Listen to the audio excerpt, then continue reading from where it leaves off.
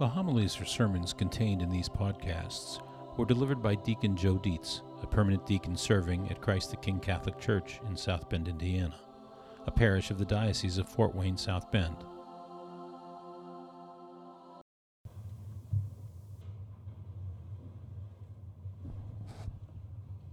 Before the feast of Passover, Jesus knew that his hour had come to pass from this world to the Father. He loved his own in the world, and he loved them to the end. The devil had already induced Judas, son of Simon the Iscariot, to hand him over. So during supper, fully aware that the Father had put everything into his power, and that he had come from God and was returning to God, he rose from supper and took off his outer garments. He took a towel and tied it around his waist. Then he poured water into a basin and began to wash the disciples' feet and dry them with the towel around his waist. He came to Simon Peter, who said to him, "Master, are you going to wash my feet?" Jesus answered and said to him, "What I am doing you do not understand now, but you will understand later." Peter said to him, "You will never wash my feet." Jesus answered him, "Unless I wash you, you will have no inheritance with me."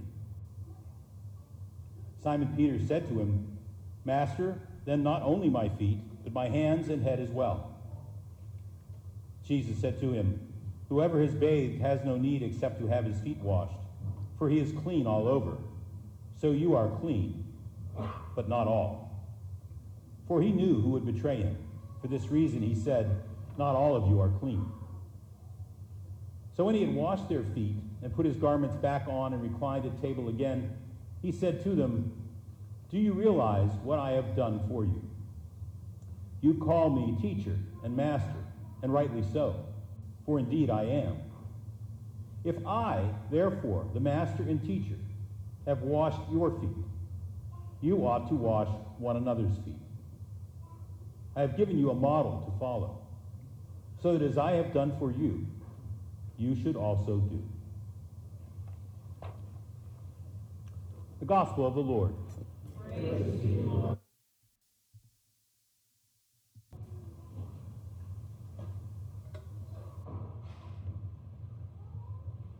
Today, we really have, in a sense, two gospel readings.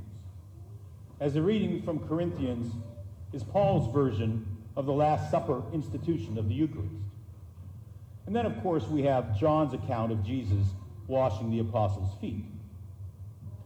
Two major messages that we are called to reenact, but in very different ways.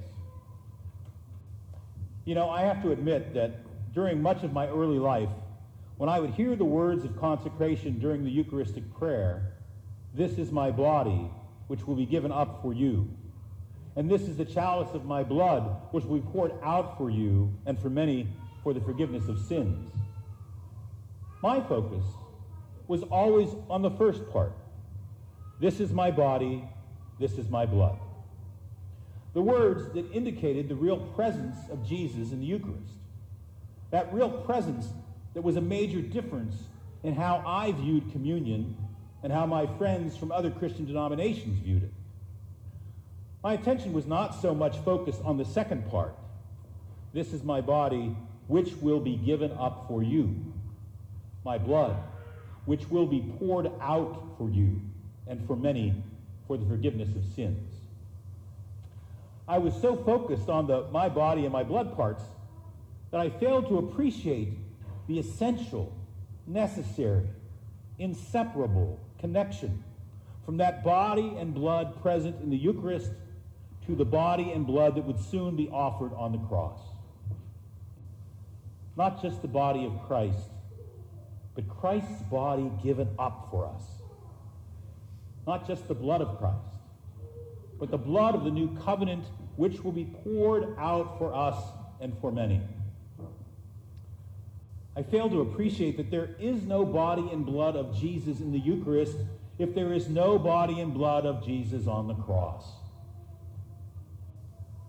The Last Supper is not simply the institution of the Eucharist, it is in many ways the first act of the crucifixion, of the Paschal Mystery.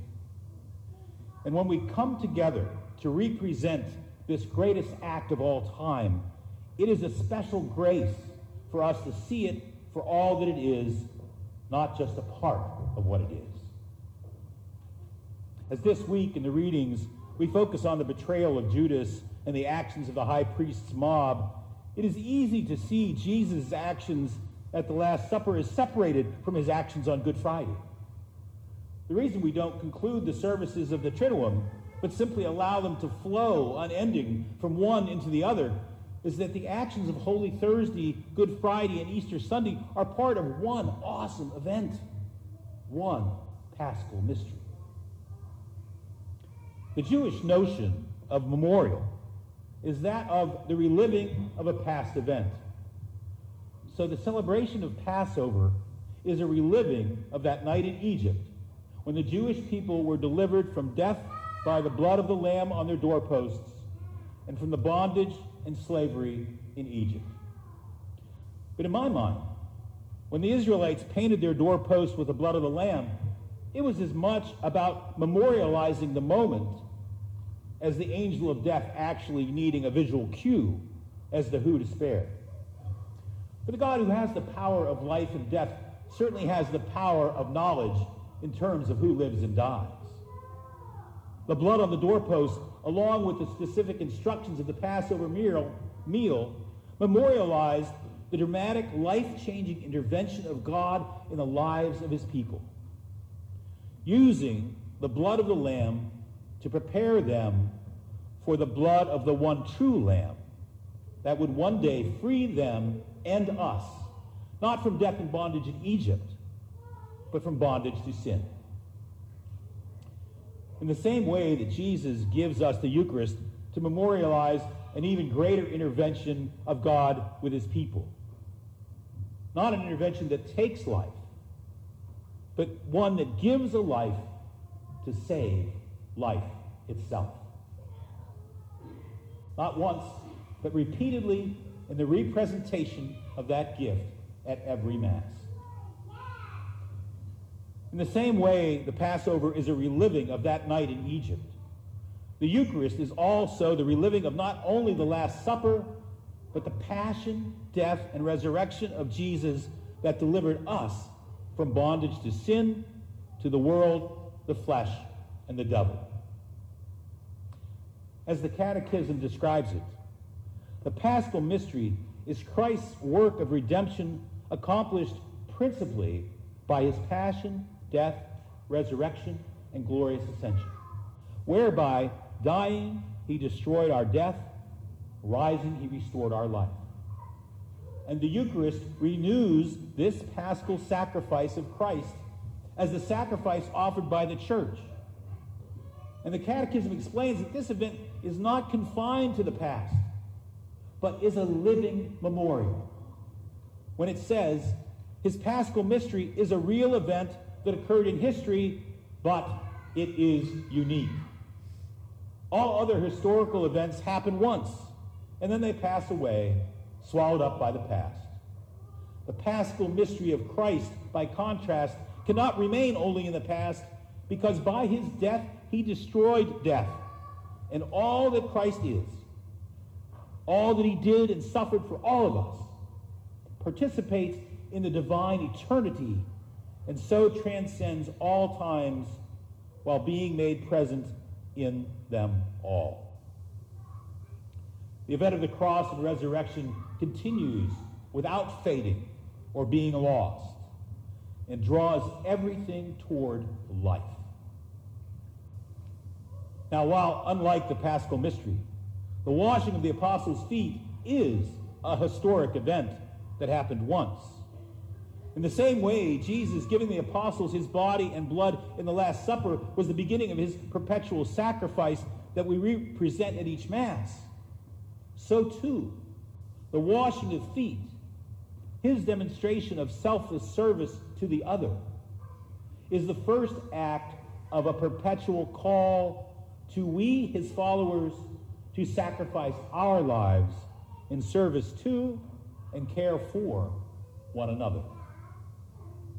And let us not lose the full significance of this act of service. For Jesus did not just wash the feet of James and John, but also of Peter, who would shortly deny him, of Thomas, who would doubt him, and of Judas, who would soon betray him. An example and a call to act in love and service to those that love us and those that don't, to those who are strong and those who are weak, striving to reflect Jesus in ourselves as we see him in those we serve.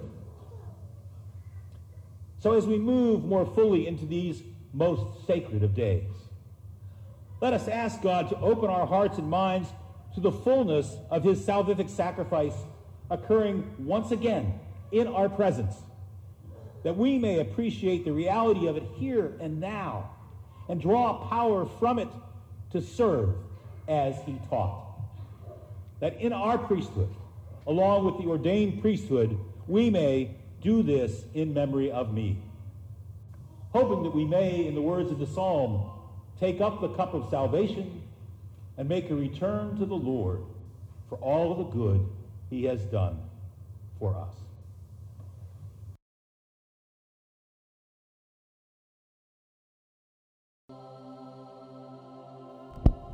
For questions or comments on this homily, write to deaconjoe2017@gmail.com.